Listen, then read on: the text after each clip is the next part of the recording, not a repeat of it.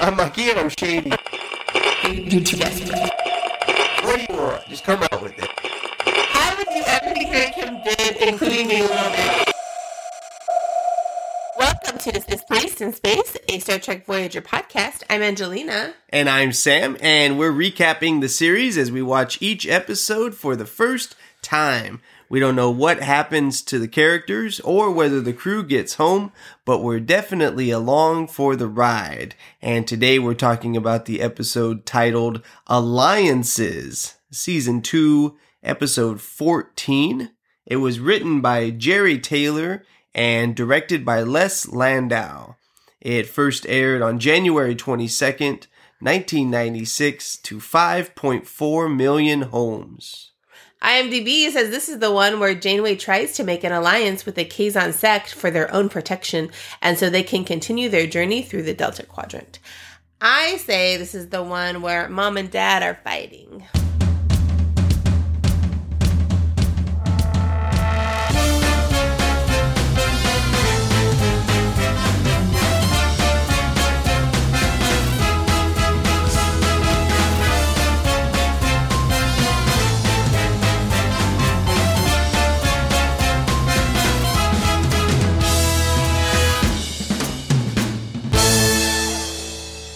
All right, I'm starting to notice too when you get an episode written by like a Jeri Taylor, it's probably gonna be a biggie. Yeah, like we talked about the X-Files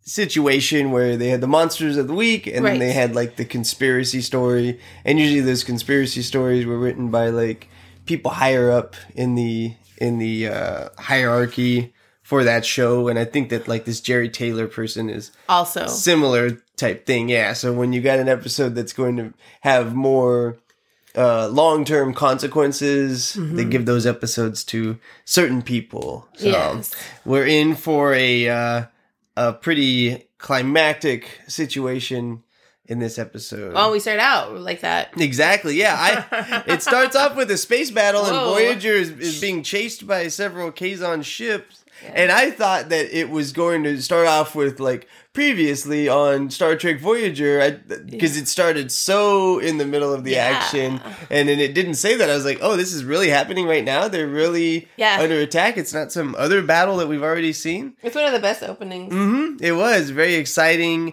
and the Kazon are doing tons of damage to Voyager, and things are blowing up left and right. It's just chaos on the bridge. It's chaos all over the ship.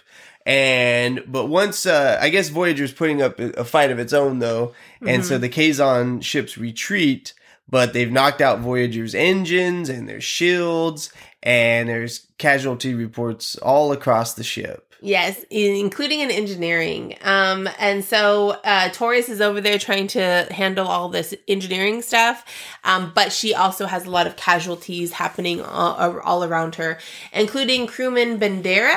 His console just exploded in his face. Which is a pretty common injury. It's probably the leading cause of death among Starfleet officers is your console just exploding in your face. Yeah. They've got to do something about that. And it's really nice because, like, you feel for Torres because she said that he has saved her a number of times. So, like, she's deeply connected. This is a Maquis person who has this casualty. Torres immediately goes to the doctor, and then he goes to sickbay, and the doctor is completely swamped. Like, he is so swamped. And he's like, it has to be an emergency because we're completely, swamped in here. And she said it is. So she sends Bandera to him, and he says he'll do what he can. Yeah. And then back on the bridge, it's still chaotic.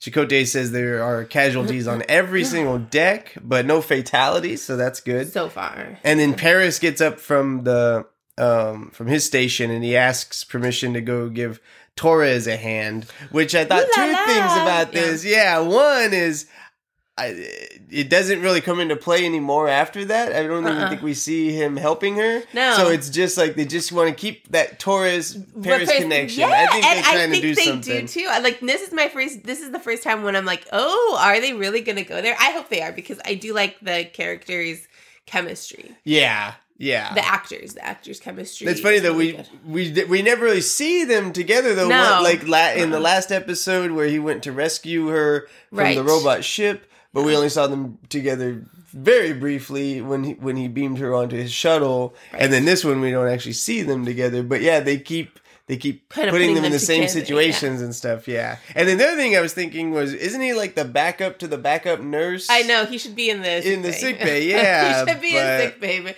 he'd rather help Torres in engineering. All he knew was there was no more reason to be a pilot. All he is a pilot, and the ship can't go, so I'm gonna go do something else. Yeah, but I'm not gonna go to sick bay. No, that sounds boring. And he's not trying to get with Kes anymore. So why would I go to sick bay? Yeah, I'm gonna go with Torres. I'm trying to get with Torres, so I'm gonna go to engineering.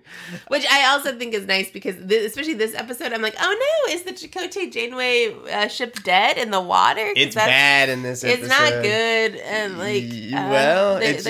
it's a sad day for the Chakotay Janeway shippers. Yeah, I will say that Paris and Torres are having to carry the load for the shippings. And then on the bridge, Tuvok tells Janeway that the navigation system is down, so they're not going to be able to go anywhere until they get that fixed anyway. Yes. So we go back to sick bay, and Banderas is not responding, and the doctor and Kes are trying, but it's too late. He's dead. Torres is really sad about this, and again, it goes back to like he saved her life in the Cardassian border. This is one of her like brothers in arms kind of situation. The Maquis, yeah. So we're gonna get a Maquis episode. Yeah, Starfleet are not happy. Dichotomy. Yeah. And I think that was that the end of the episode, or was that when the theme music played? Yes. Okay, and then they come back and they're in the ready room. And Chakotay comes in to let Janeway know about Bandera's death.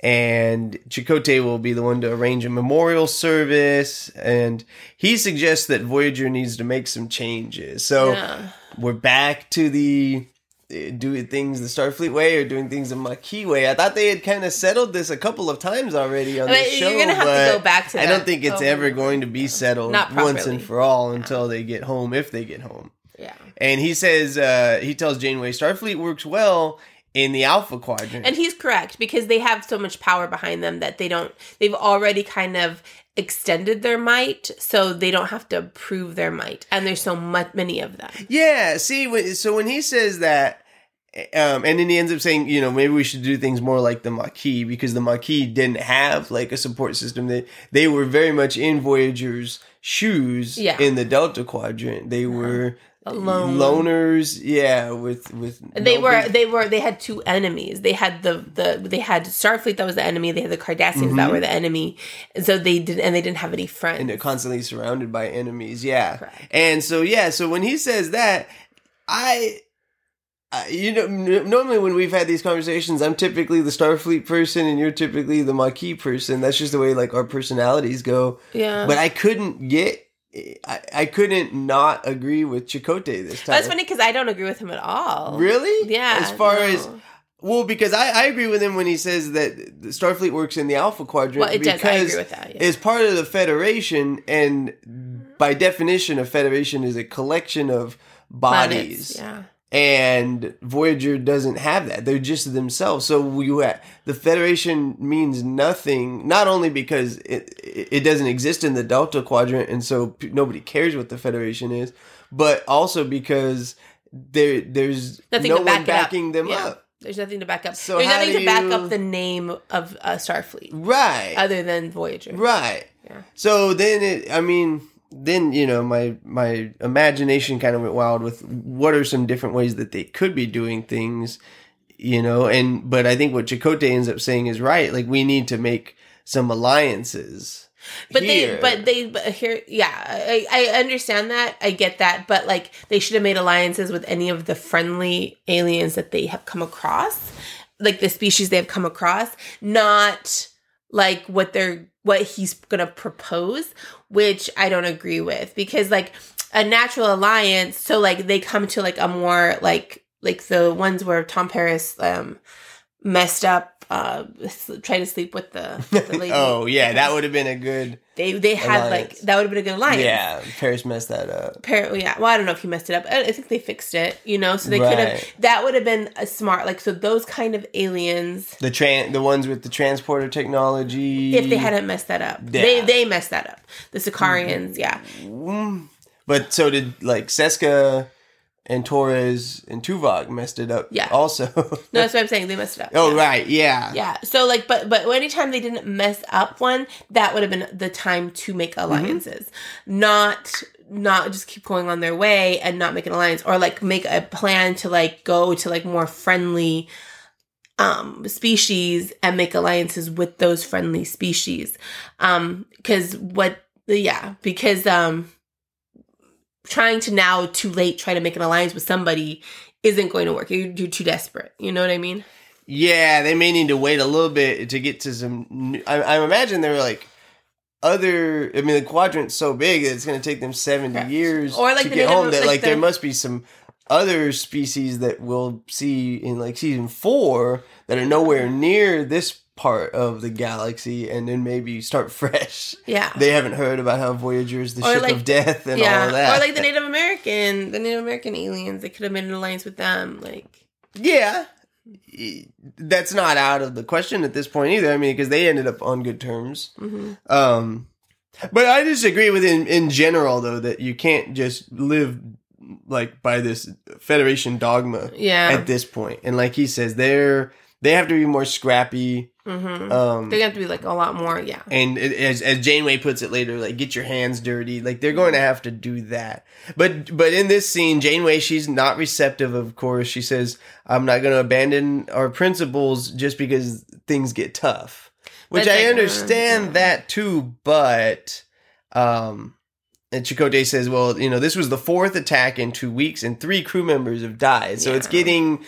The desperation. It's intensifying. Well, it goes back to what I said. I don't remember which episode I said it, but what's the point of your honor or your glory or whatever, your character, if you're dead? And it's getting to that actual point. Yeah.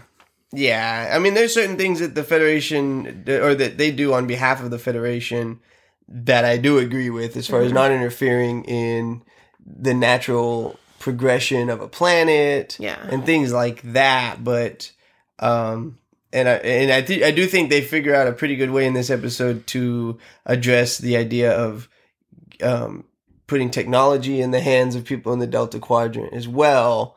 But yeah, I think that Janeway is going to have to be a bit more flexible when it comes to forming alliances or interacting with the rest of the quadrant. Yeah. And Chakotay says, I don't think we can afford to keep doing business as usual because the ship keeps getting destroyed. Well, and they don't even know if any of some of the stuff is so messed up that they're kind of stuck right there, yeah. And then he leaves, and Janeway looks troubled. And this is the crux of the episode and why I really like it. Yeah. So we're in a big room. It's a meeting room of some kind. We're in it for memorial I don't know service. that we've really seen it. Yeah, I mean, it looks like it could just be the mess hall kind of repurposed, but yeah, or a conference room or something. But anyway, it's where you have a funeral on the ship, apparently. Yeah, and so then Chakotay, he's the one that's over the memorial service, and he says some nice words.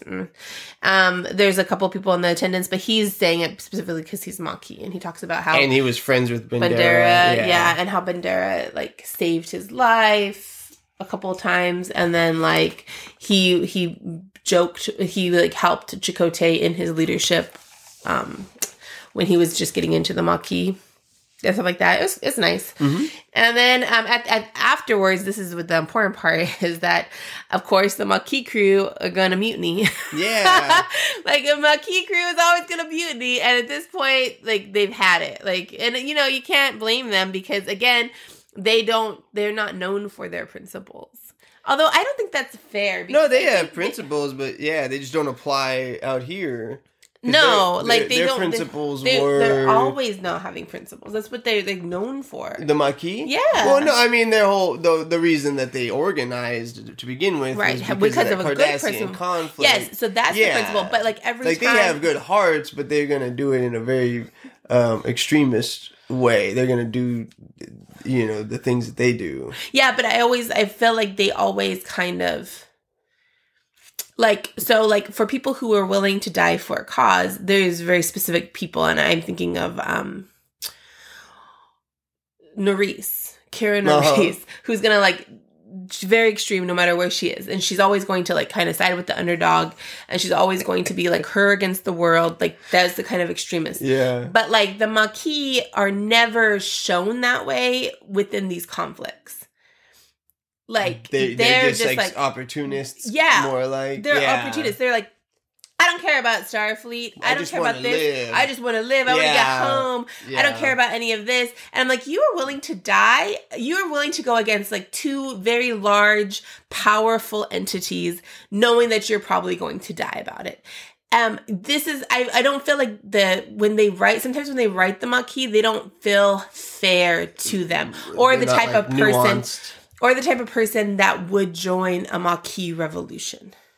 Does that make sense? Yeah, well, because their whole thing is they these two crew members. I don't think we've ever seen them before. They come up to Janeway. Janeway tells them, you can speak freely about your concerns, and they basically say, we don't care about the Prime Directive.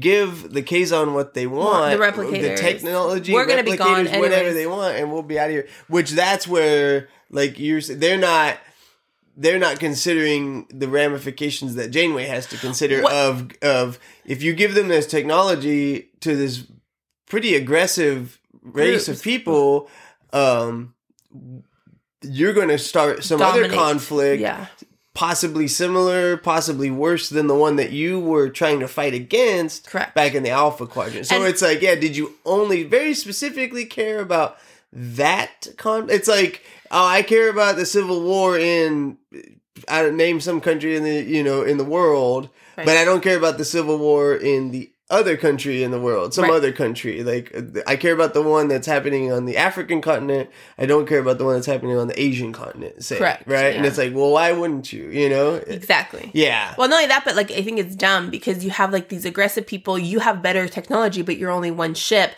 The Kazon are attacking you. If you give a mouse a cookie, then you're just going to be like, they're going to be your lords. They're going to try to like get over on you. They can't be trusted. So I don't know why. And the Maquis would be smarter than that.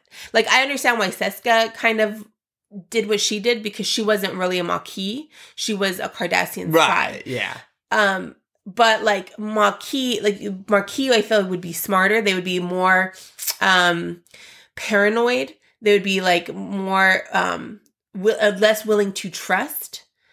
And these Maquis are just like, they would be like highly like, I don't know. Right. Well, yeah, they wouldn't give something to the Cardassians to get them off their back because they know that would have equal and opposite reaction with the Federation, or vice versa. They wouldn't give something to the Federation to get them off of their back. But it's an easy conflict because Maquis aren't necessarily, they don't believe in the values. But I feel like they're used as like pawns. Or they're more like, they it's like the Maquis weren't a political force. They were like pirates. Yeah, rebellious. Like scallywags that didn't really do anything except for do things for their own gain. And that's not really what the origin of the Maquis were. No, and again, people who believe in revolution, like, are very specific. Again, like Kira, more tactical about it. More tactical. Yeah. Maybe Kira Nerys. The Kira Nerys went on and like she did a bunch of like mini like revolution moments, because that's your natural tendency because you're going to do that. Well, that's where Janeway, I would think would be like, okay, these are also two like lower part of the totem pole people on the Maquis. These two people, we've never seen them before. No. That's where Janeway would need to go and establish with Chakotay what is your?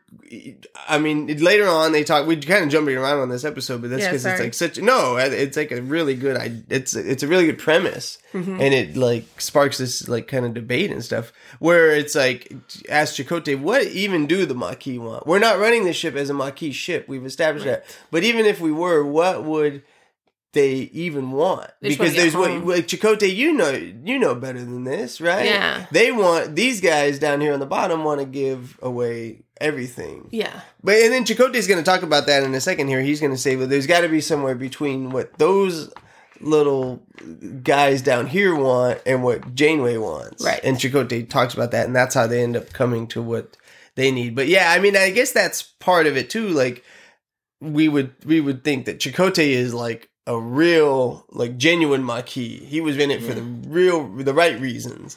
Correct. And he was probably in it for longer than these younger guys that just approached Janeway. Right. So they may not even really get it. Maybe. They were just, I want to go join a revolution. But it's like, you're not even a leader of any kind. You have no authority over anybody. That's why you're down here in the trenches. I just feel like most people who join revolutions, like, I don't know. It's hard.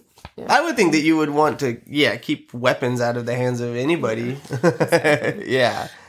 Yeah. And I love Janeway's acting here because then she's like, I'll destroy the ship before I turn any part of this ship over to the Kazon. Oh, it's so nice. And then as she passes Chakotay, she says, so this is how the Maquis would do it. And again, I don't think that's fair. I think it's character assassination on the Maquis' part because I don't see that the Maquis would do that necessarily. I don't know.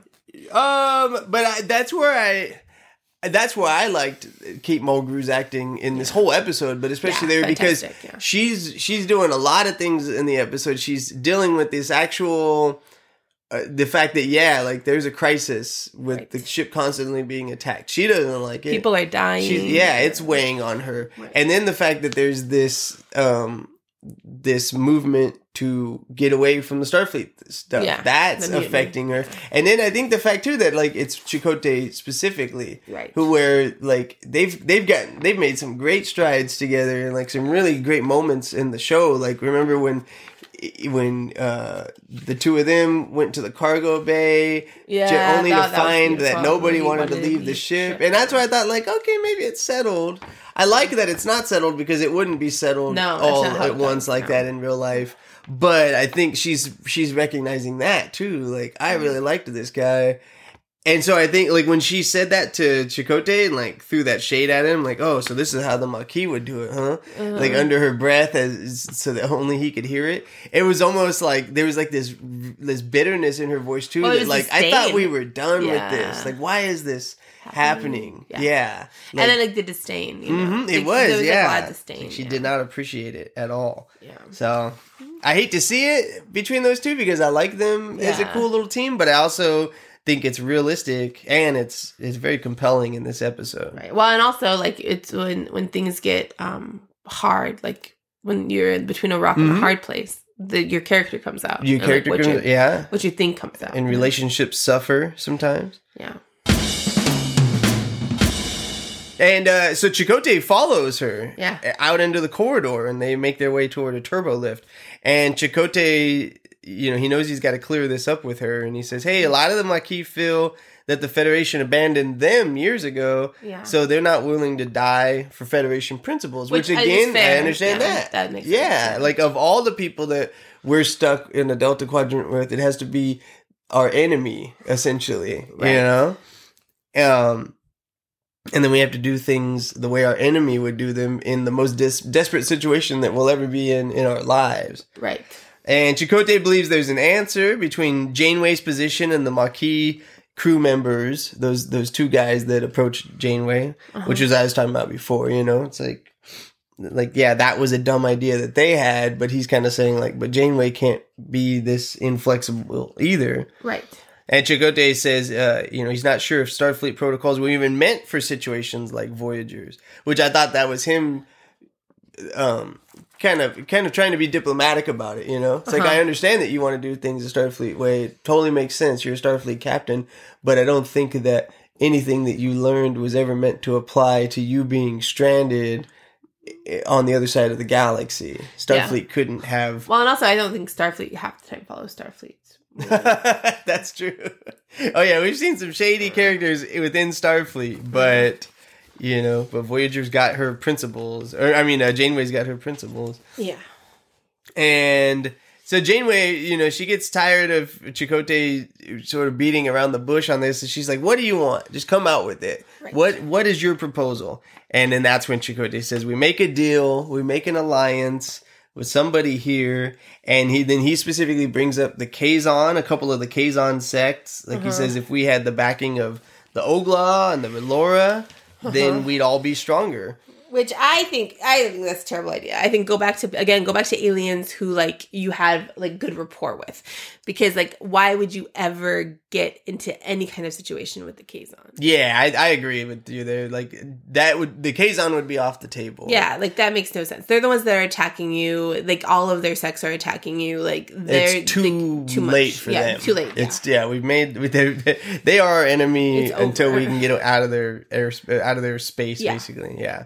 And Janeway, sure enough, she doesn't like it. But Chakotay says, well, I think your imagination is limited by your adherence to the Starfleet protocols. But he reminds her, and this is where he kind of cuts her.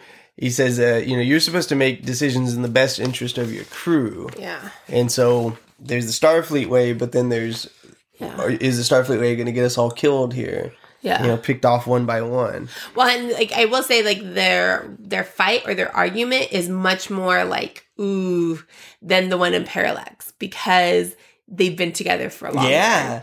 It's it's falling apart now. It's not only falling apart, but it's you know how to wound the other person, and you have higher expectations of the other person. So the relationship is deeper. So the bitterness is stronger on both ends, I feel like. 'Cause this is kind of between, this is the most nasty I think I've seen their argument.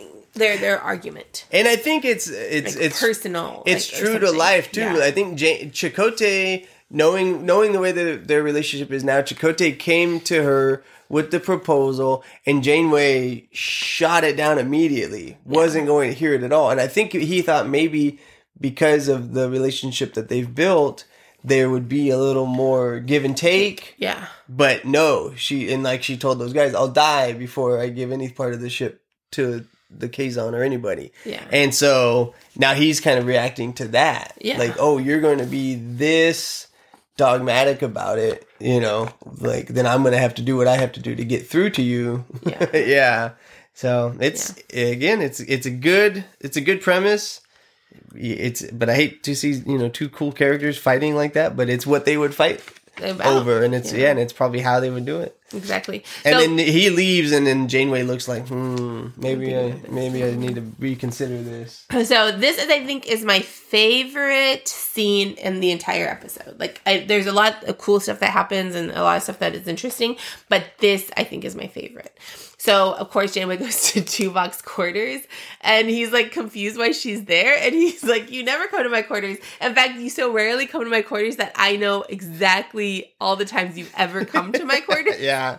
And I know that you need something. And then whenever you do, you usually, have some kind of trouble. Moral problem. Yeah. I never see you unless you want something. It's basically what he tells her. Yeah, and then Janeway explains Chakotay's proposal to form an alliance with some of the Kazon sects. There's no weapons or technology that's going to be transferred, but apparently Voyager would defend them if the Kazon were attacked. So, if the Kazon Ogla were attacked by someone else, then Voyager would step in and help. And, I guess the same thing would happen. And so, that's some outside the box thinking, and I think that's a pretty fair proposal for the Kazon. I still wouldn't. If you're going to try to work with the Kazon. And it just goes against everything that she believes in, siding with outlaws, getting involved in anything in the Delta Quadrant. They are trying to stay as isolated as possible. Neutral. We're just passing through. Yeah.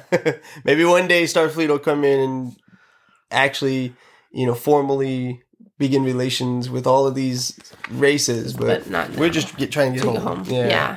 And then Tuvok agrees with Chakotay's idea, which I don't think Kazon is a good idea. I think that's all terrible. But then he brings up the Klingon Klingons. This is why I liked it, I think, because it's like a history about the Klingons and how Spock recommended an alliance with between Vulcan and the Klingons, or was it Federation and the Klingons? It was Federation and the Klingons, wasn't it? Oh, maybe so. Yeah, this was when bringing the Klingons into the Federation. Yeah. And so Spock recommended it. It was very controversial. And in fact, Tuvok voted against it. He did not agree because he said they're violent because of all of the reasons that I love the Klingons. But he was voted down, and it proved very successful, and it did. I was like, he's talking about when the Klingons came into the Federation. When I like really too, cool. It's like this is 2 weeks in a row that we've gotten sort of an organic nod to the rest of the Star Trek universe. Yeah. But last week it was Data. Yeah, telling the robots about Data. This one I feel like is even more organic, more appropriate, and it was a better reference. And he says the arrangement would only be very temporary since Voyager is getting out of the quadrant. And it might bring, in the meantime, it might bring some stability to the region. Mm-hmm. And he's like, and even if we leave, they might go back to fighting, but they might like being stable. Yeah. And so this might really help support the Delta Quadrant in the long run.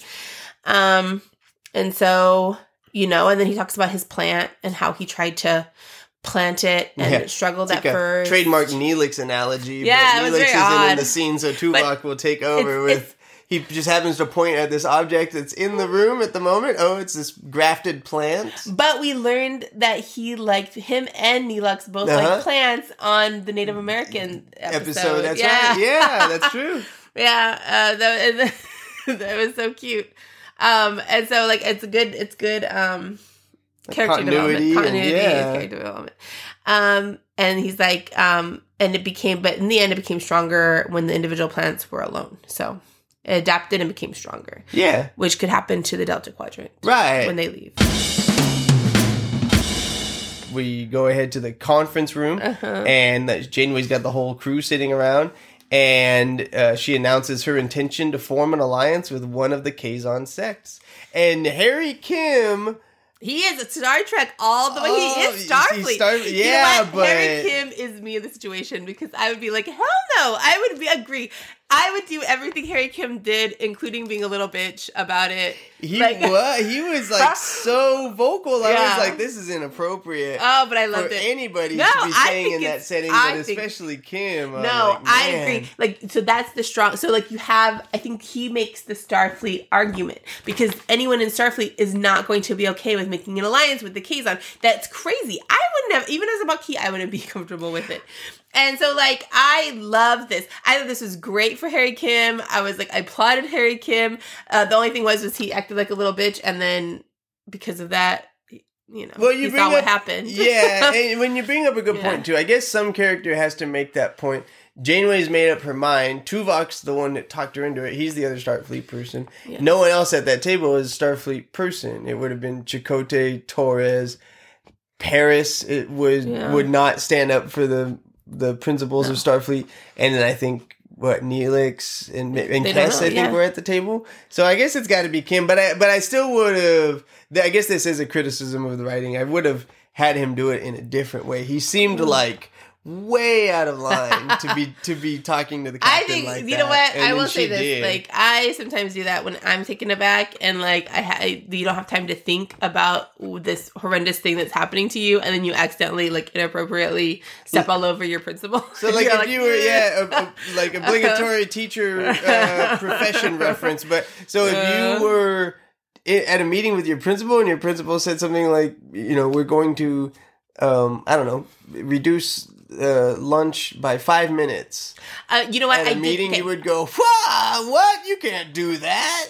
I did do that when we were bringing kids back from COVID, and we still had to have breakfast in our classroom. And it wasn't just me. But did you do it like how Harry Kim did? It wasn't just me. No, we were outraged. All of the teachers were completely outraged. What's the point of having masks? What's the point of any of this if they're going to take off their masks and in our classroom for 15 minutes? But it was in the heart of the COVID pandemic when everything was really bad, and we were all like that, and we did that to the superintendent. But did it happen like this? That you guys were all sitting around. Yes. Someone says we're gonna have the students eat inside the classrooms, and you guys immediately went, "That's so dumb." Yes. Oh, okay. Yeah, that did happen. And it happened. Our principal was there and the superintendent was there, and we were completely outraged, and it was even more vicious than what Harry Kim did. Well, you're also part of a union, which is the exact opposite of Starfleet, where he has a designated rank, and his rank just happens to be pretty much the lowest one that you can have. Yeah. I mean, we still lost. We still had to have the kids eat in our classroom. Oh, yeah. And we couldn't even have them eat outside. Like, they had to eat in our classroom. Right. Just like Kim lost when Janeway said, But "I will be happy to discuss this with no. you at a more appropriate time." She's like, "But we're not here to discuss whether we're going you know to what? do this." The superintendent actually said that because we were talking about, like, Yeah. something else completely. Come talk to me out in the parking lot afterwards. And that's what they did. They, like, I wasn't one of them. I gave up. I was like, okay, fine. But, like, 5 of them cornered him in the parking lot. Oh, but it didn't change anything. No, it didn't. No, we still ended up having kids eat in our classroom. Yeah, well, that's the difference between a democracy and whatever that is. Yeah. Because, it's the same thing. We're not talking about which, I mean, you'd love to be consulted with on stuff like that, especially when it's your health that's involved. Yeah, well, and then, like, they couldn't eat in the cafeteria, so because they went home at noon at the time, and so they got their bag, like, they got their lunch, they got their brown bag lunch, but so it's like, why were they eating in our classroom when they couldn't even eat in the cafeteria? Right. Like, Yeah. that made no sense. Anyways, I'm still bitter about that. No, Clearly. I'm just kidding. All right. Well, for once, you are the Harry Kim of the situation. Yeah. So Janeway tells him that, we're doing this. I just need ideas about how we can do it. And in Chakotay, he's got a couple of parts in this episode where he does some acting that's not, it's just face acting, I guess, where you see his expression if you're paying attention. And in this case, he's like, yeah. Yeah. She saw my way. Yeah. And Neelix seemed like he's always been ready for this because he jumps right in. He's like, well, just off the top of my head here, I know a guy at a nearby planet called Sobrus, and he's like a contact I have with the Kazon. He's part of the Pomar sect. I really like this. I really like this for Neelix. Like, I love Neelix in this episode. Yeah. Like, I love this for Neelix. It's kind of back to the Han Solo-y type stuff that you were talking about. Yeah. He's their shady underworld type guy, or he really linked to is. that. Yeah. And I love that. And it serves a purpose. Yeah. So he can kind of ask that Kazon contact about the possibility of an alliance, just to kind of fill it out. This person doesn't have any authority, but just to see if he brings it up, would he be laughed out of the room? Yeah. And Janeway likes that idea, and then Kim is still being sassy. Yeah, like, no, this is where he was a little bitch, and guess what? He played around, and he got told. Exactly. Like, you're like, oh no, this would have happened to me. I would have been like, I would have made an outrageous suggestion, and then they would have been like, they would have done it. Yeah. She's like, well, shoot, why don't we just have all the kids eat in my classroom? At least all the other teachers wouldn't be exposed. And then your principal goes, let's do that. Yes. It's not a bad idea. So, yeah, because that's Kim's all, why don't we just contact Seska and form an alliance with her? And then Torres is the one that speaks up and goes, yeah, you know what? I think Seska might be open to that because she's the one who's wanted to unite all the sects anyway. So, but like, by using Federation, like, you cannot form an alliance with someone who literally attacked your ship and wants your technology and wants your ship. I think that's crazy. It's almost like keep your friends close and your enemies closer, sort of a thing. Like, when we first watched it, I was with you. I was like, that's the worst idea ever. Yes. That'd be like, we're trying to avoid. It's like in the Cold War, and the United States is like, oh man, these Russians sure are a pain in the ass. We need like an alliance with somebody, and then eventually they talk their way into like, let's form an alliance with the Russians. That would that would stop all the attacks. I guess it would, but they're causing the attacks. Yes, what are you doing? Yeah. Which, I mean, it's all the different Kazon that are going after Voyager because they haven't made friends with any of them. I don't know. I liked Torres' thinking as long as they're trying something. Ugh, I think it's terrible. And Chakotay, he thinks it's a terrible idea, but Janeway, now this is where I think Janeway kind of says this out of spite. Yes, almost. she does this whole idea just to fuck with Yeah. Chakotay, because she's like, oh, you know what? You want to do this idea? You want to get your hands dirty? Well, let's get our hands dirty. Mhm. Let's go to your mortal enemy who stole your semen and implanted it in herself. We're going to go with that person, that totally stable person, and that totally stable like sect of the Kazon just to fuck with Chakotay. Exactly. She did it. Your idea. She did it specifically Yeah. to like fuck with. See, that's where It's almost like she sabotaged the whole thing in a way. Did, I mean, they don't say that in this episode, No, but you can read that into it. But see, that's almost like the contempt of like a person who's been married for too long and they need to get divorced. Like that's the amount of contempt that Janeway had for this whole plan for Chakotay, and she fucked with him. It's like, oh, you want to do this? Okay, let's do it. this. Again, then, you want to play around? Well, you're gonna find out. Like, yeah. That's what Harry Kim happened to Harry Kim. That's what happened to Chakotay. And that's what I like is like that's a side of Janeway that I don't know that we've seen, but I like it. It's like stubborn. Yeah. But not like in a villainous way. She's just like, I'm the leader. I'm the captain. And she's the only one who's ever been put in this position on Star Trek, as far as I'm the captain of a very like non-compliant crew in a lot of ways, you know? So I have to like put my foot down even harder. Yeah. And so come fine. Like, I'm not trying to be like genial. I'm not trying to be like the cool person in the room. Like, you come to me with these ideas, then like you have to go and play them out, and then come back to me, because at the end of the episode, spoiler alert, she's like, see, this is why we do things the Federation way. Like, we tried your way. You learned your lesson. It's like Arrested Development. Like, I taught them a lesson or whatever. This is why you don't teach lessons. Yeah. So she likes that. She likes the Seska idea. But she at least says, "I'll contact Seska." Like, you've been through too much with her. And but you've all been that's the problem. You've all been through too much with her. Yeah, but like, she's running around with Chakotay's seed right now. Like, that's a bit personal. I mean, you couldn't trust him in that position.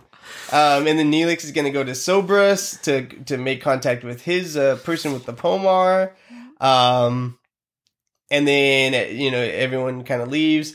And then Janeway, again, good acting. She gives like this long sigh of like, God, this is exhausting. This is like too much. Yeah. This is like the worst spot that we've ever been in. And I think possibly too, because again, like things are falling apart with Chakotay. Yeah. That working relationship that they had. Exactly. So we're on the bridge, and then Cullen and Seska respond to Voyager's communication, and they do it quickly because they're so desperate. Says, I don't know why Seska left Voyager. I really don't. Like, she should have just, like, hid and, like, been... Because it's like she always kind of wants to get back, but she doesn't want to go back home, I guess. Like, but I think they read it, too, is, like, they have the upper hand. Mm-hmm. Oh, yeah. Like, aha, we finally got Voyager where we want them. Yeah, because they'll agree to meet with Janeway, but only if they choose the meeting place, which is, like, a show of power. Yeah. And like, Janeway agrees, and so they'll meet in 20 hours. And then down on Sobras, we get what we thought of, and what probably a lot of people watching the episode would think it was Leia, like, kind of like dancing. the Star Wars cantina, or like or maybe Jabba's palace. It looks very much like that, because you see they even have like the dancer, like the Leia dancing. Yeah, exactly. In the little gold bikini. Yeah.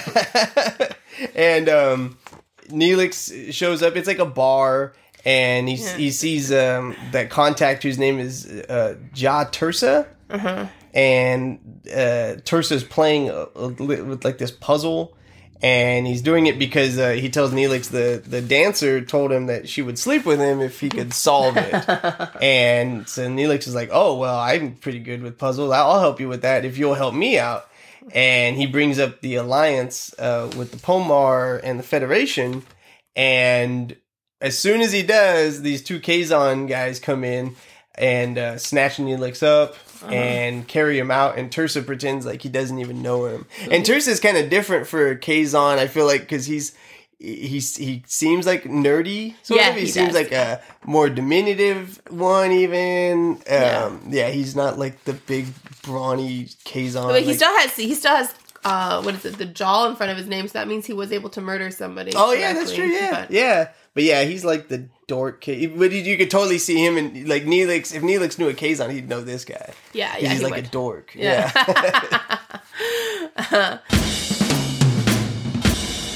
So we go to the conference room, and I call this scene, Janeway's a snob. I think Janeway's a snob. She doesn't want to do this. That's a hot take. She does not want to do this. And she does not respect Kulla or Seska, obviously. There's not much to respect. Mm-hmm. So Janeway lays out the terms of the alliance. The Nystrom can announce Voyager will back them in any fight that they have. Voyager will provide, this is nice, they would provide food and medicine and emergency clothing when needed, but they aren't going to do any of their tech or weaponry. And I really like that. That's fair. And that's I think, that's totally what can be expected of Starfleet, I think. But the way that she's kind of treating Kulla, obviously this is like a patriarchal, misogynistic society. Oh yeah, we already know he's like that. Yeah, and so and you have to know, that's why it's hard, because you really want to get alliance with someone who is misogynistic and patriarchal, especially if you are the woman leader. However, you knew this going in, and she didn't have enough culturally, she didn't do enough diplomatically to grease this going along. She was kind of antagonistic from the beginning, and so I blame it falling apart. I don't agree with the alliance in the first place. I don't think they should have ever done this. Again, too much blood. The Kazon are just out of your, go to another alien race. Just go to another alien race. But if you're going to do this in good faith, I would say Janeway didn't give it. She did it half-heartedly. Right. That's a good point. I didn't think about that. She didn't put anything into it. So then, of course, Kulla raises his hackles, and he's not going to let her completely dictate the terms of the agreement. And instead of compromising or figuring out a good compromise because he wants to trade crew members also, which is I would never do that. But there's something you could do to there's something she could have done, compromised something that would have satisfied what he was looking for, because he wasn't really looking to get the crew members on her ship. He was looking for, in his way, he was trying to you're not going to set the full deal. I have he just wanted to get something input. Yeah. So it's we're not your slaves. We're not, even though they're getting a lot and it's a very fair deal, when you come to a table, you have to negotiate. Mm-hmm. And then, so he went too far. Seska wanted to take it, but then that made it worse because, again, the power play between Seska and Kulla isn't good, because he knows she has all the good ideas and she's so smart about everything. But she's still a woman, and he's always feeling that she's trying to take his place. She's trying to lead. Again, she's Macbeth, or she's that's a really good Macbeth's point. Wife, trying to lead from behind. She even this is terrible, from our sensibilities, but she even could have not even been present at the negotiations, knowing that it's a misogynistic race. That she had Tuvok there with him, or with her. She could have just had Tuvok do the negotiating, right? Because just to get that out of the way of he's going to be an a-hole about me being negotiating at all, which again is you're sacrificing your principles, but you're also not going to change the culture. This misogynist culture overnight. So do you want the alliance or don't you? Right, but she didn't want the alliance. And so, I guess not. Everything you say she's doing it half-heartedly, probably, maybe subconsciously. And also, it's just drama for the show, from the meta standpoint. But yeah, she would have, I think she would have, it would have just been Tuvok and Paris in the room or something. And then the Tuvok could have compromised. He wouldn't have, you know what I mean?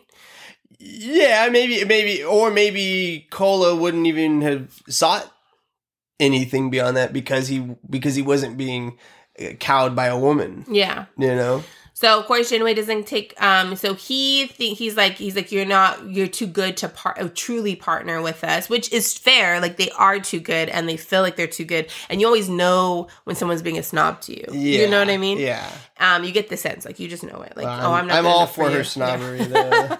You're not. It's just one of those things. And so then of course he doesn't. Then is off the table, and he just starts acting like a misogynistic asshole, and he's like, you're just gonna throw our alliance away. And then Janeway's like, this was a bad idea. She takes the alliance away. Kala tells Tuvok to tell Janeway to be reasonable, of course. And that's what Janeway was like. And she shuts down that meeting and leaves. Yeah, because that was so dismissive. Where Kala looks to Tuvok, she's like, tell her to be reasonable. Like, you have no idea about Janeway and Tuvok. Yeah, but like... Sick bastard. Yeah. But again, you're coming from a misogynistic... If you're getting in with the patriarchal, misogynistic society, then you knew that going in. Well, and especially for the purposes that they're doing it. It's not because we're trying to bridge any kind of a social gap between these two. It's like, we're trying to get home. We need, like... protection. We need protection. That's all there is to it. Yeah. We go back down to I will say also, and to be fair, like, the Kazon aren't necessarily, like, the most... lofty of species, obviously, but she is being specious as well. Like, I mean, granted, there's bad blood between the Kazon, but I'm going to get back to like she's being very specious, especially when we see what happens later in the episode. Okay, well, maybe if I remember, then I'll challenge you on that. Back down on the planet. Neelix is being dragged through some tunnels, and he's got like a cut on his head at this point. So those two guys that took him must have like bashed him in the head. And Neelix is tossed into like this cave, and he sees all of these people. They're all of the same race, I guess, because they all have like this brow situation. I think it looks like they have like a stingray over their eyes. That's how I kind of, with the tail being like down the nose. Oh yeah, it kind of looks like that. Yeah, yeah. So, and there's babies in there. There's children. There's men, women, children, babies, all of that in there. So Neelix is kind of surprised by what he sees, and they go to commercial. So then we come back from the commercial, and we're back in a cave. So he's greeted by Mavis, who says everyone in the cave is the Trabe. So the Trabe were the ones who were like enslaved the Kazon. Yeah. And treated them terribly, and then the Kazon finally fought back and pushed them out. Took them out. And like destroyed their home planet and took over their home planet. And so this is what the Trabe is. We just met the Trabe. Neelix is bleeding, and so he goes and he's like gonna help him with his wound. And Mavis talks about the Kazon, how like they just lock up anyone who isn't Kazon, and how many of his people have died. Like his group had gotten attacked in space by the Kazon ships, and it's been 5 days, and many of their people have died already. And he's like the only member of the governing council of the Trabe left. He asked Neelix how many guards he noticed. There was only 2 because the Kazon figured the cave would be enough of a deterrent from escape anyway. Yeah. But he managed to get a message to another Trabe vessel, so they don't plan on sticking around long. So essentially, he kind of invites Neelix to go with them. Yeah. So intrigue. And down on up on the bridge, Voyager's getting ready to meet up with Neelix, but he's late, and we know why.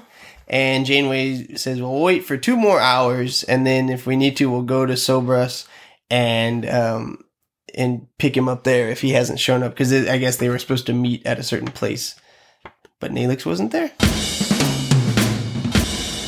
So we're in engineering, and this is where we find out that Torres is no longer like splitting the line between Maquis and Janeway, Starfleet. She is fully in Janeway's camp, and she's staying there, and she's letting everybody know it, which I really appreciate, because that's a lot of growth from the last Parallax. time. Not even just Parallax, from when they the one where they took the replicator machine. Right. That's true. Yeah. Transporter technology. Yeah. So earlier, a Maquis crew member goes to Torres trying to get information about what Voyager's plan is and what they're doing. And so far, Torres says nothing much has happened. The negotiations with Seska had fallen apart quickly. He thinks Torres should reach out to Seska directly. But Torres says, I don't trust Seska. Why would I do that? I'm not going to do that. I don't trust her. Like, she trusted her to negotiate, but once the negotiations fell apart, then she's like, basically, I guess she's saying, well, it's Seska being Seska. I guess. Yeah. And then he doesn't like this answer. He thinks Torres is siding with Janeway. And she doesn't think Janeway is serious about getting home. And then Torres sticks up for Janeway. She's like, you know what? You don't understand. Like, what position she's in, what she has to do. Do not talk to me. If you have anything bad to say about Janeway's leadership or Janeway, do not talk to me about it. Which I loved it. She shut it down. But she even put him down directly. She's like, all you have to do is worry about the dilithium chamber being filled up. Like, Janeway has to worry about everything on this ship. It's like, damn. Just put that guy's job down. Yeah, I wanted to clap when Harry Kim did what he did, but I also wanted to clap when Torres did what she did. My power team. Unite. Yeah. But we see that another Maquis member has heard what went down. So this was, and the one that comes up to Torres was the one who came up to Janeway earlier. And then the one who we see kind of listening to their conversation was the other one who was there when they were speaking to Janeway. But he never spoke. Says anything. Yeah. I don't know how to do the one guy has like bug eyes. Yeah, he does. And then the other guy has dark hair. Yeah. So dark hair is the one who was kind of listening to the conversation, which will be important later. Yes. Back down in the cave, the Trabe are preparing to escape, and they're going to have Neelix's help. And you can hear a gunfight taking place further along down in the caves. And so the guard who's watching the prisoners he's on guard. He's alert now, and he's trying to watch them. He's trying to pay attention to what's happening with the gunfight. A little grenade rolls into the scene down at the guard's foot, and then as soon as he kind of like kicks at it, it blows him up. And the prisoners are all able to escape. Yep. On the bridge, it's been 2 hours since they've been able to find Neelix, or since he was supposed to make his rendezvous. So they're going to go down to Sobra to retrieve Neelix. So now they're still in a weakened position, but now they have to go and save Neelix from another Kazon sect. Neelix always has to be saved. But Kazon ships are suddenly closing in. It's a whole armada. Red alert. Oh no, what are they going to do? And this was really cool from a visual standpoint.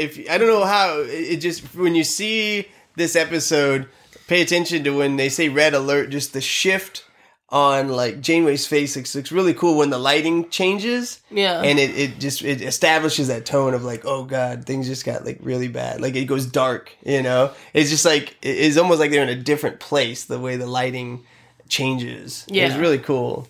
So they go to commercial, but they come back. Janeway hails the lead ship, but they're already hailing Voyager. And it turns out it's Neelix and Mavis. And we see them pop up on the view screen. And Neelix explains that they're on Kazon vessels because the Kazon vessels are actually Trabe vessels. And he says everything the Kazon have, they stole from the Trabe. Well, they didn't steal from the Trabe. I think they, they had a revolution. They had a revolution. Yeah. And they, killed killed the Trabe off, got rid of them, and took all of their stuff over. We still find out a whole lot. This is going to be a long podcast episode, I can tell, because this was it's good. It's a good Voyager episode, but we're still going to find out a lot more about the Trabe, but and whether or not the Kazon deserve to have these ships, you know? Yes. And Mavis tells him, or maybe it was Neelix, I can't remember, but he says they'll discuss everything over dinner. Yeah. So, Neelix is safe. Yes. So we're in Janeway's quarters. She's having dinner. So it's Janeway, Chakotay, Tuvok, Neelix, and then another Trabe, and then Mavis. And Mavis explains that he was only 8 years old when the Kazon staged their uprising. He didn't know that they were living in squalor and in ghettos. And that, again, and this is where it's interesting because the reason why there's so many sects and why the Kazon fight among each other is because that's what the Trabe put in them. Right. They stuck them away in their own, you'd say ghettos, basically, in their own areas. They fought amongst each other for and the Trabe a very limited amount of power. I mean, again, it's that street gangs thing. We always come back to the street gangs with the Kazon, and that's what happens with our street gangs, at least in the United States. I don't know about other, we have listeners all around the world, but here, that's what happens. They fight over nothing. They fight over land that they don't even own. But and nobody on the upper end of the caste system cares. Yeah. Leave them there, let them fight down there, let them kill each other, as long as they don't come bother us in our palatial estates and Correct. you know. But also, here's the thing: is like it reminded me. So, like the whole Trabe Kazan thing always reminded me of the Haitian Revolution with the French, because the Haitian were the only ones who were able to truly do a proper uprising and like literally kill all of the French and get them off of their island. Yeah. But again, because of the systemic issues with slavery and with that economy and with everything that happened, they've always had systemic problems based upon that terrible like history. Right. And this reminds me of that too. Like the Kazan were able, like the Haitians were able to get rid of the Trabe and force them out. But because of a lot of the systemic issues that they were kind of, the society was kind of built off of, then you have the outcome of the Kazan. It's like the oppression doesn't end just because the oppressors are dead. Yeah, exactly. Yeah. Like that's and some people even use that situation as an excuse to continue oppression. They say, well, if we weren't here, how would they live? Yeah. You know, which is like, I think is a really disgusting way of looking at it. But, that doesn't really come in this episode here, but you can see that it's pretty much what it is. The Trabe were the upper crust. Yeah. The Kazan were... They're slaves. And never treated well, and essentially, had that bred into their culture of violence, aggression, and constant warring. So they were encouraged to fight among each other, so that way they wouldn't turn on the Trabe. But Mavis was only 8. He didn't understand what the Kazan living conditions actually were. And he, of course, was told, like propaganda, that the Kazan were violent and angry. And then, so they needed to keep them in their place. Yeah. They needed to do that. Yeah, it's like a self-fulfilling prophecy. Kind of, you made them that way, and now you have to, keep them at bay. Yeah. So, and then when the uprising happened, and, the Kazan, the uprising happened, Mavis was able to escape with a friend's father on a starship. So Janeway relates to Mavis because they had to, like, they fled. They're alone in the Delta Quadrant. There's a small group of them. And the Kazan are so bitter at them that they don't actually allow them to settle anywhere. So they're unable to settle because the Kazan come and destroy anything that they try to, like, kind of make happen on a different planet or any alliance they could try to make with the planet. Yeah. And so they are trapped in space also without a home. Yeah. So, of course, Janeway relates to them, and because they're separated, the Trabe are also separated from the life that they knew. They're searching for a home, Chakotay is surprised that the Kazan are still trying to punish the Trabe, and Mavis agrees because most of the Trabe children were children when the uprising happened. In fact, the people who were oppressing them are already dead. But the Trabe are just going to keep going. But I will say this. I mean, the Kazan are going to keep going. So, like, all right, this is where I think she's specious. I thought you were going to... Okay, I thought it was going to be this part. I was going to ask you about that. He's very diplomatic when he talks. He talks the way that she expects him to talk. Yeah. He has sympathy. He knows it's wrong about the Kazan. He's able to pull, like, the wool over her eyes because he seems civilized. Yeah, that's what it comes down to. The Kazan don't seem civilized. And I hate civilized. I hate the word civilized. There's a lot of racism that goes with that term civilized. But that's how it comes off. Yeah, I was the same way. I was like, oh God, Janeway. Because she gets up from her seat. She makes sure to pour him... totally different than the Kazan. Completely different than the Kazan interaction. And again, I get it. The Kazan interaction, she only had her security officer there. Yes. In whatever capacity he was supposed to be there. But it's like, me and I'm sitting down while you're standing up. Yeah. Yeah. Here, they're all sitting around. You just see the complete difference of, like, what a true, like, mediation would look like and how it would be. Yeah. And again, like, the Trabe are saying all the correct things that you're supposed to say if you're, again, civilized and all of that jazz. And the Kazan would never be able to do that. Yeah, I mean, he comes across as like you say, very...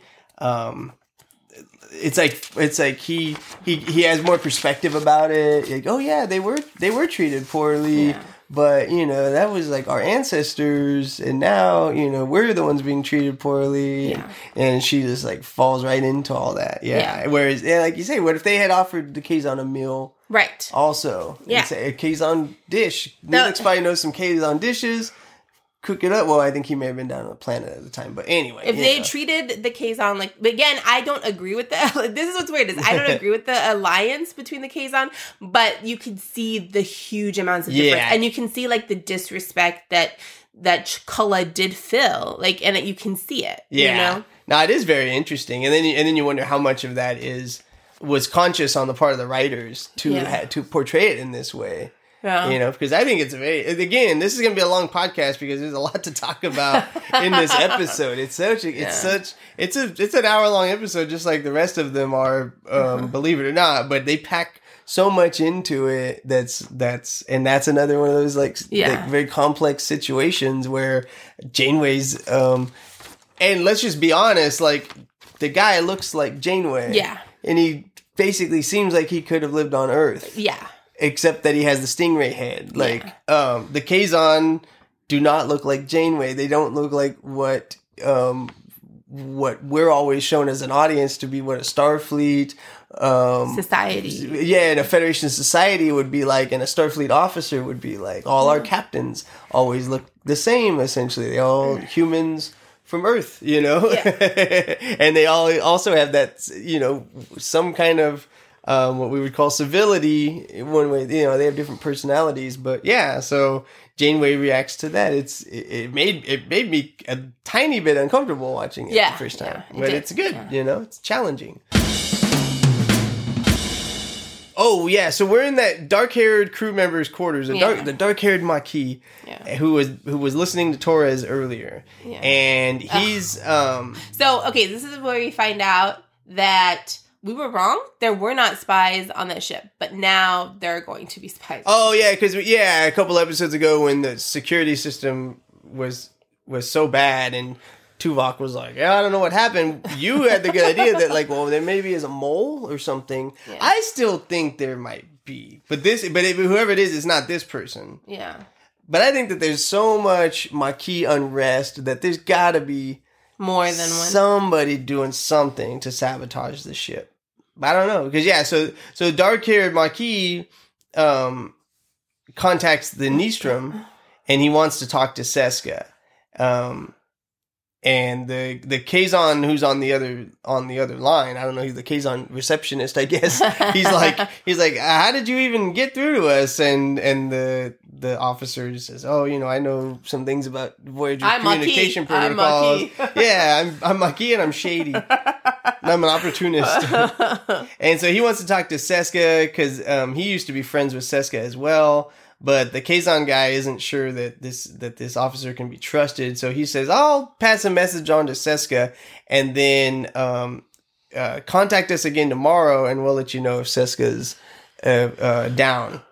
And the crew member, the communication ends, and the crew member looks kind of nervous about Seska's response. Yeah, well, or just like, or about the fact too that he's like, that he's a doing spy something. now. Yeah, he's now essentially a spy on the Federation ship. Yeah. So I do still, you know, we were thinking that at first, like, you were right. Here's the mole, but no, this is the first time he's trying to contact Seska. Yeah, and that's who attacked the ship before. So. Yeah. So we're in Janeway's quarters, and she's talking to Neelix, trying to get more of a handle on the Trabe, and this is what Neelix says. They were very powerful, they were very sophisticated, and they were very admired. And they hid their mistreatment of the Kazon. Nobody knew about it, and even if they had, the Trabe would have manipulated them because everyone wanted the good grace of the Trabe. So they turned a blind eye, which again also has plenty of real world, because they wanted those trade possibilities with the Trabe. Yeah, I mean, countries are constantly accused of that now. You know, you just point at the map somewhere, and you're probably looking at some country that has some kind of human rights violation. Correct. And still has trade partners, you know. Exactly. So Chakotay is just like, I want an alliance, any alliance, the Trabe will do. That's fine. They've learned the lesson. But Tuvok, ding, ding, ding, he worries about forming an alliance with the Kazon sworn enemy. Yeah, you just like, make things worse. Like, you just upped it. You just escalated yeah, it. You now. went from warm, lukewarm water really to hot an boiling alliance. water. Yeah.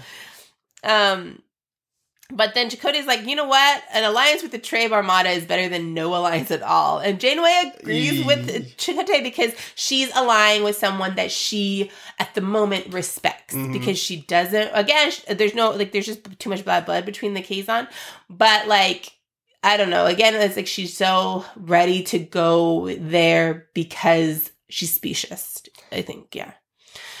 Well, and then she even says at the end, Starfleet's policy is to deal with new species on the basis of openness and trust until proven otherwise. And then you go, well, did that happen with the Kazon?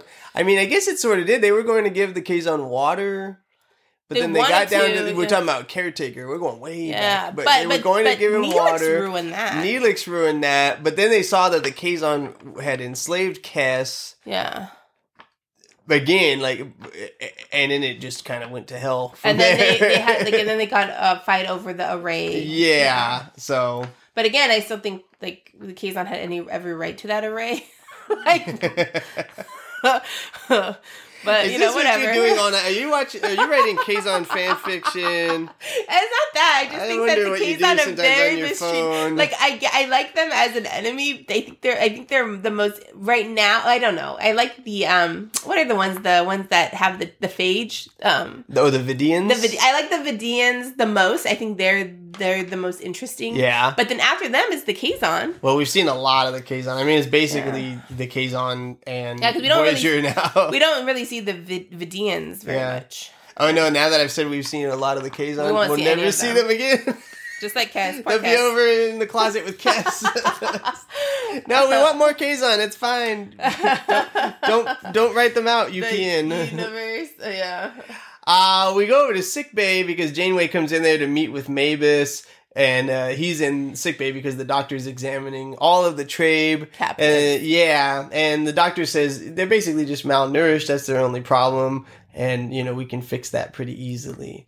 And then so Janeway takes Mavis out into the hallway and officially proposes that alliance between the two of them. Mm-hmm. And Mavis is agreeable to it, but he says, but this is only going to benefit my group and Voyager. Yeah. And he says there's tons more of the Trabe out there who are suffering under these same circumstances. And he says, I've got a more bold plan. Let's get all the mages of the Kazon factions together at a bargaining table, and then we can negotiate a lasting peace, and that'll solve everybody's problems. In the Delta Quadrant, yeah. And he's totally trustworthy, so, we're looking at an episode that I think is going to end well for everybody. We're on the Nystrom ship, and I do feel bad for Colette. I guess I do feel bad for What? Colette. I just do. I can't help it. Because he's, so upset. So he gets word that Janeway and that Janeway and the Trabe want to meet with all the factions to discuss peace, and he's so upset about it because that was what he wants to do. He wants to be the person who brings all the sex together. Number one, he wants to bring all the sex together, but not for peace. Yeah, what are you gonna do? But then. But not only that, but he had originally was going to form an alliance with Janeway, and now he's not. And of course, Seska blames Kula for letting that happen because it did. That was his fault. Yeah. Seska's all, you had that stupid idea of the crew exchange, and it ruined everything. Yeah, and he's like, well, again, this is where you find out.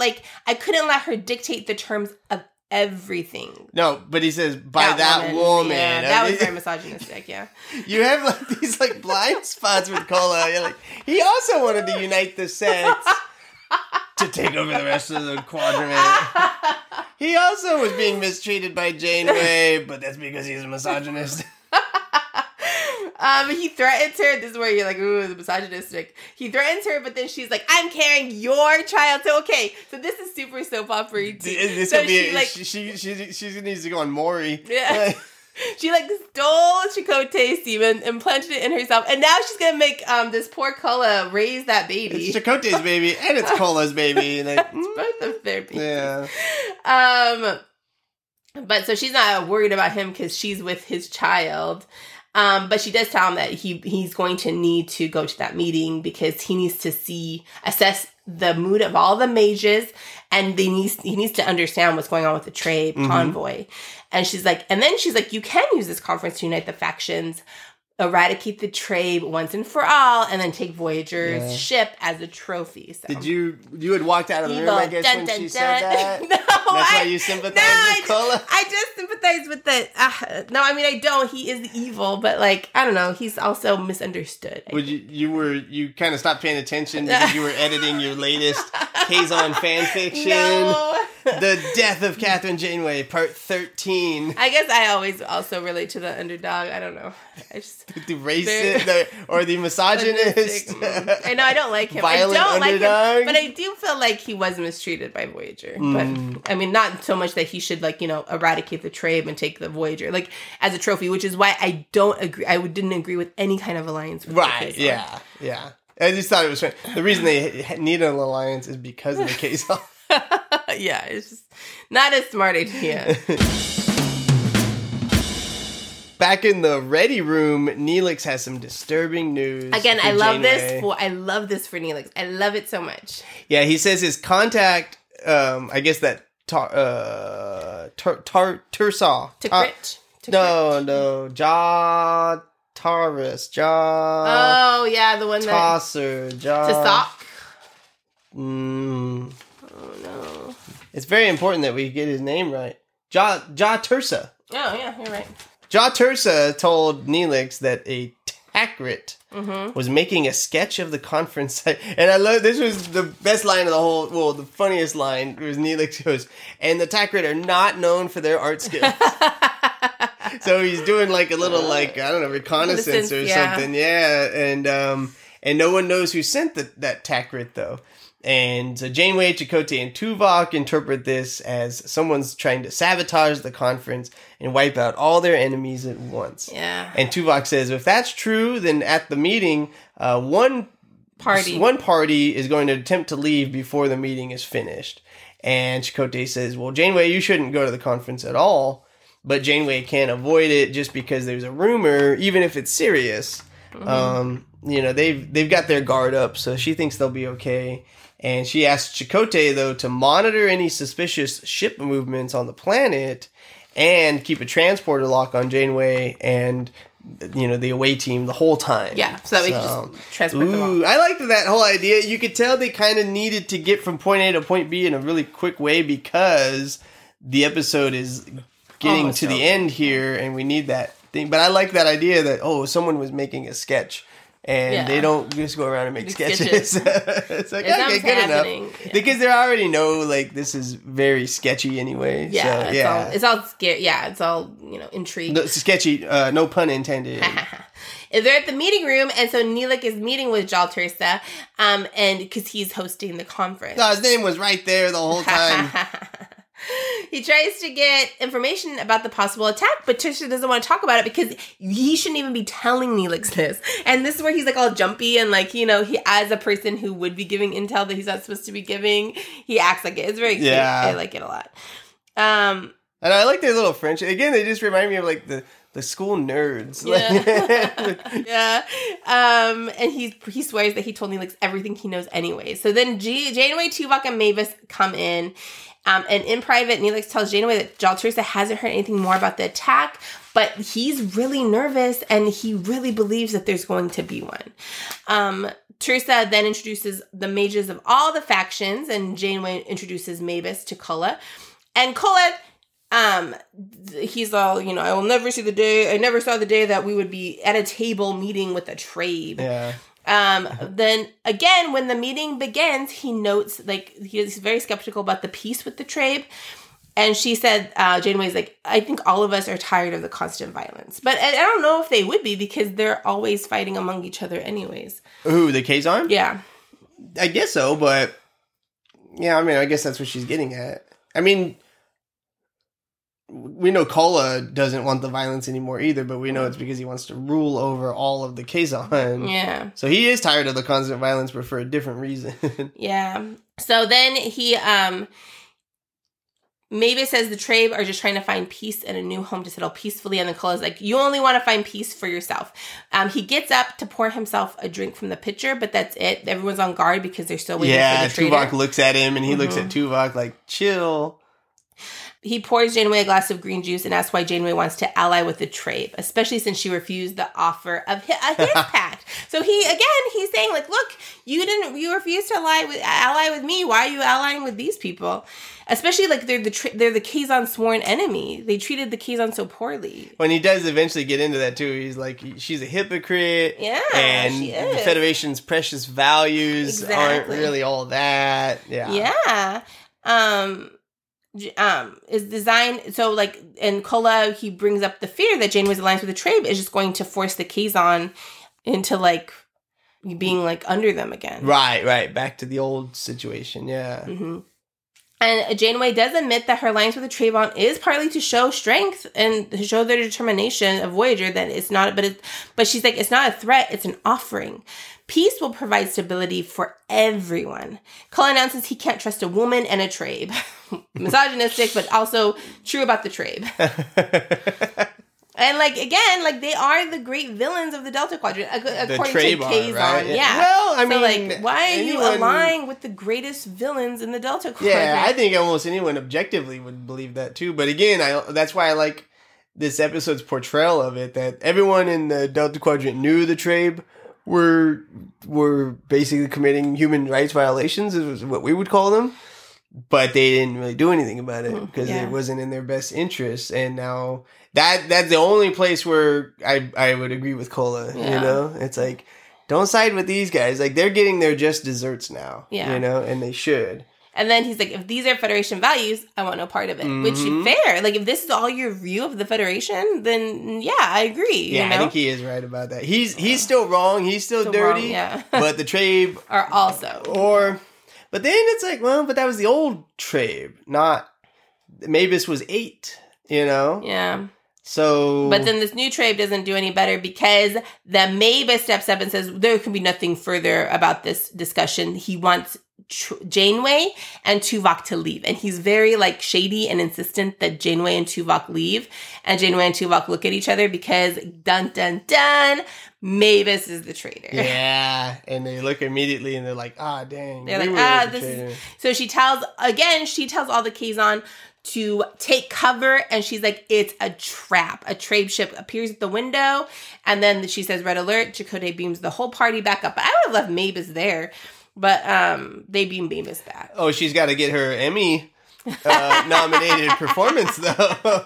She's like, I'm going to need this guy so I can get that trophy, and then we're going to send him back. Yeah, and then Voyager, like it, they fire torpedoes to hit the Kazon ship, trying to fly off and trying to kill all the Kazon. Oh, this was so cool. Yeah. I can't remember a scene like this in this era of Star Trek where you see a ship in a planetary environment, a spaceship, I guess, essentially, in a planetary environment, and it's like there while the actors are there too, and then it fires into the window of the meeting room. Like, it was like effects wise very cool. Yeah, it was. I mean, it wasn't super like complex or anything, but it's just something that you don't really see on Star Trek that much. Yeah. And I thought it was like, as far as like action goes, it was really neat. And we get multiple angles of it shooting into the window. Yeah. And it was like an ambush, but with like a spaceship. Yeah, I thought that was really cool. Yeah. And just another like one of the standout things about this episode. Yeah. So all the Kazon leaders are safe. So then So yeah, you mentioned how the Voyager like shot him from orbit or whatever. Yeah, that was so cool. Saved all the Kazon leaders. but they're not going to get credit for that, Who, Voyager isn't? Yeah. No, of course not. No, the Kazon are just going to remember that they were at a meeting that Voyager called. Yeah. And then they all got shot at by a spaceship. Exactly. Yeah, and in the transporter room, Mavis is upset because Janeway ruined his chance to decimate the Kazon leadership and bring peace. So he and Kola are kind of the two sides of the same coin. Cola wants to unite the sects to eradicate all their enemies, and Mavis wanted to eradicate all of the Kazon. The leadership. And the in this way, leadership. there will be what they consider peace. Yeah, the Kazon leadership. But then you kind of get the sense, and then they're going to go back to subjugating the remaining Kazon or something, you know? Yeah. Or maybe not. But I mean, you figure the hatred works both ways too. Yeah. Like the Kazon want revenge on the Trabe all the way down to the descendants. Right. Well, the Trabe have been the prey of the Kazon for so long that they probably really hate the Kazon now. Yeah. And so they always hated the Kazon. Yeah. So now it's like it's just another. It's again one of those things that results from any kind of an oppressive regime, and then freedom, and then resentment and bitterness and eternity of unrest, basically. Yeah. Anyway, so Janeway, she's mad that he manipulated Voyager to get them at the bargaining table. Yeah, because he used Voyager. Voyager. Trabe could never have gotten all those Kazon at the. So No. They used Voyager. They would have just been wiped out. Do they think the Kazon liked Voyager despite themselves? Well, they respect it. Like, even in that battle at the very beginning of the episode, even though they had Voyager on the ropes, they still had to retreat because they knew how formidable Voyager is compared to them. So, I mean, Voyager is a presence, you know? Yeah. Mavis tells Janeway it was necessary to do that, and she can't be naive about the way that peace is going to be won in the quadrant. Again, one of those kind of nuanced things. Tuvok, he can tell that Janeway is not having any of this, and he starts to drag Mavis back up onto the transporter pad. He's like, shut the hell up, guy. And Janeway has him beamed back to his ship because she refuses to make deals with executioners. So that's where she draws the line. Executioners and people who are misogynistic. Yeah, exactly. These are the two people she won't make deals with, which is unfortunately all she encountered in this episode.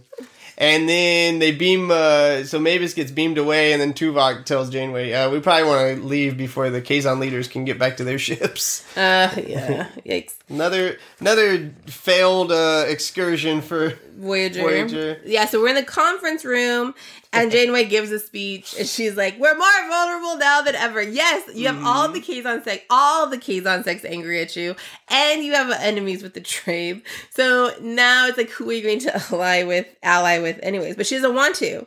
Because, so she's like, Tuvok will schedule more battle drills to get everyone battle ready. And she kind of checks on the status of the whole ship, too. You know, like, Torres, how are our engines? Neelix, what's our food supply like? Because she's just untying the knot that they tied in this episode. Yeah. Getting things back to the status quo at the beginning of the episode. We're fighting on our own. We are our only ally. We need to make sure we have all the resources that we need. She's like, this was the lesson for her. She's learned that lesson.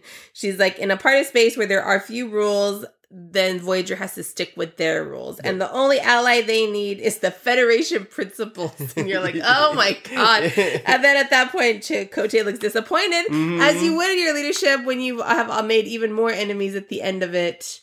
That was another one of those where, like, you had to be paying attention to him to see it. But yeah, he kind of he knows that the speech is meant for him. Yeah, like it reminds me of the classroom when two students have done something. You don't really want to call them out specifically and salt their day, but it's like so then telling the whole class, and then those two students know, she's talking about us. Yeah, but which honestly, like, and to go off on a little bit of a tangent here, but like, I like that about Star Trek anyway.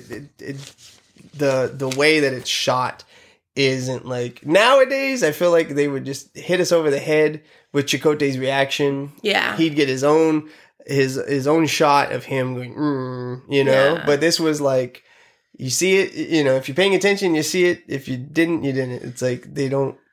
They give the audience a little more respect. I think, to be paying attention. Now, 25 years later, everyone's got their own camera angle, and and if you didn't catch their emotion, like, they'll make sure you catch it. And they might even have a monologue about it later. Yeah, and they'll play the appropriate music in the background to reflect it and all of that. Yeah. So that's it. So Voyager's back on to getting attacked by everybody. Twice weekly. Yeah, we can assume anyway. We'll see what happens. So what did you think of this episode? I really liked it. Again, I like the Kazon as an enemy, but this made me sympathize with them. It's one of those things. Like, you see more of their backstory. You see more of, like, how their culture kind of got embedded in them. Mm-hmm. And then you get to see the trade for, like, what they were, and they were the enemies. Like, the Kazon were victims, and oppressed, and are an oppressed people, Yeah. So you get to see, like, all the kind of ramifications of that, which I really liked. I thought that was really interesting. I didn't like how nasty Chakotay and Janeway were with each other, and I was like, oh man, like, it almost killed my ship. We'll see. It's right now, I'm not shipping them anymore, but Janeway and Chakotay? Yeah, because they were just so nasty to each other.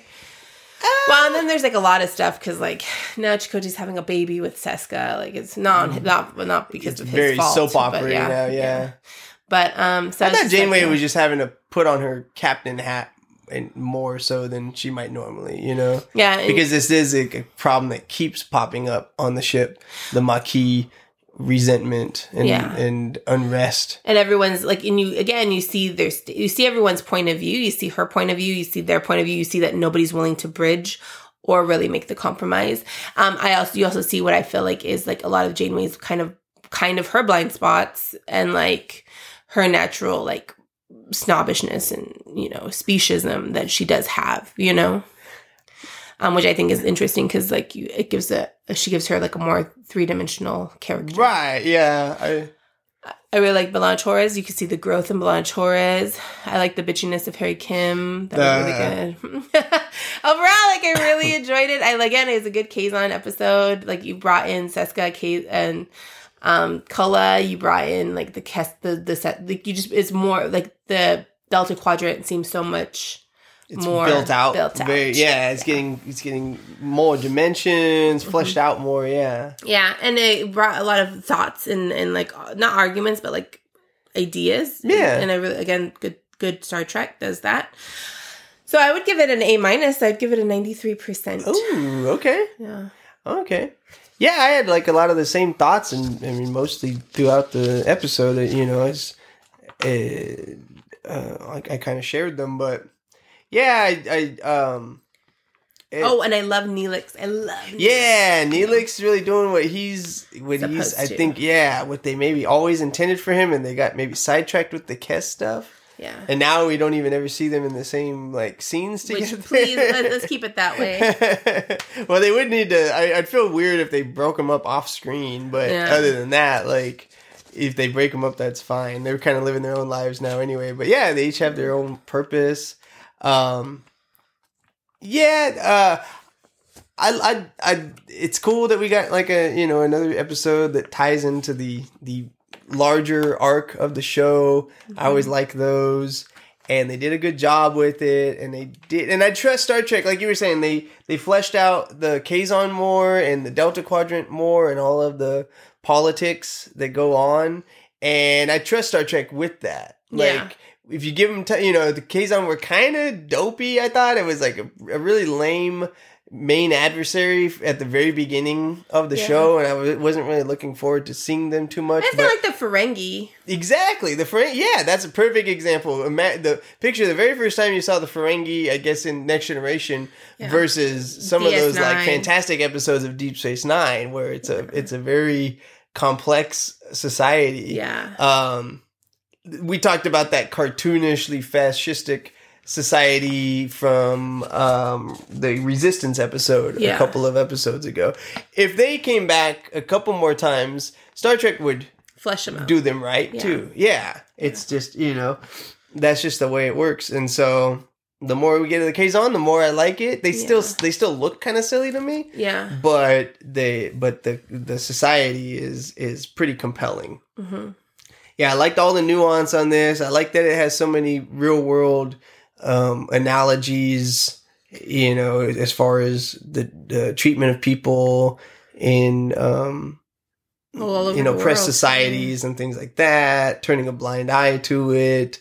And, what is considered civilization, and so yeah, or being civilized. Yeah, I was sad to see Chakotay. It also made me think a lot about what are some other options that they have.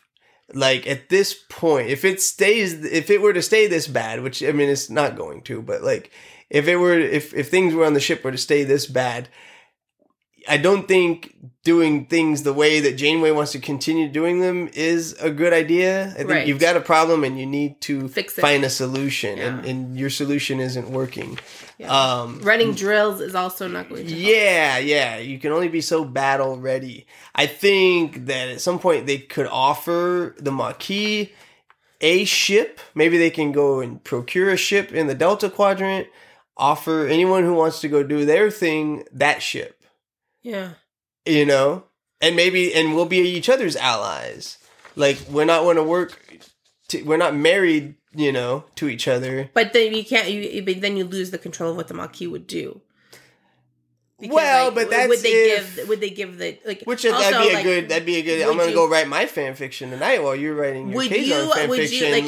How would that play out? Yeah, because I think, and you wouldn't give them replicating machines, or you wouldn't give them transporting technology. No, because you give them that ship. That's the thing. You give them that ship. But then who's going to go move away to like not have replicating technology or transporting or like all the tech? This is the offer. Like why? I'm getting you off of Voyager. This is what you don't want to be doing what Janeway is asking you to do. You don't trust Janeway's command. Like you've made that clear every time the Maquis are in an episode, and Janeway's got to be getting tired of it. I feel that. I feel her when she had that like strain on her face. You know? Yeah. I was like, God, like just I'm the captain.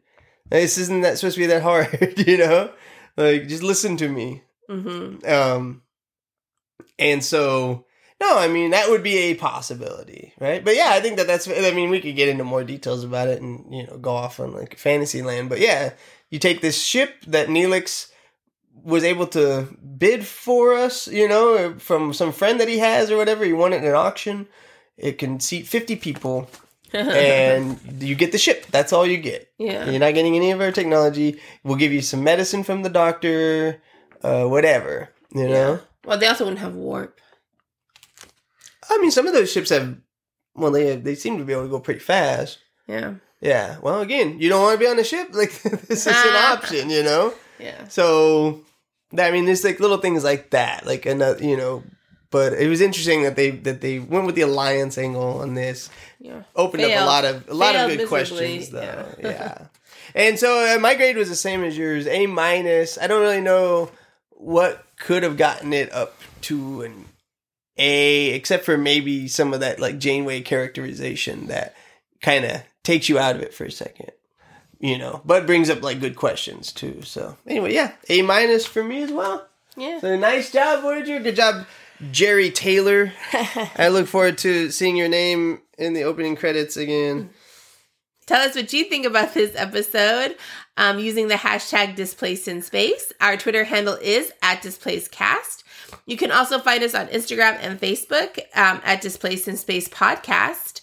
You can email us at displacedinSpacePodcast@gmail.com. And all of that and more can be found on our website, displacedinspace.com. And if you'd like to make the podcast better and stronger, the site also has links to Venmo and PayPal.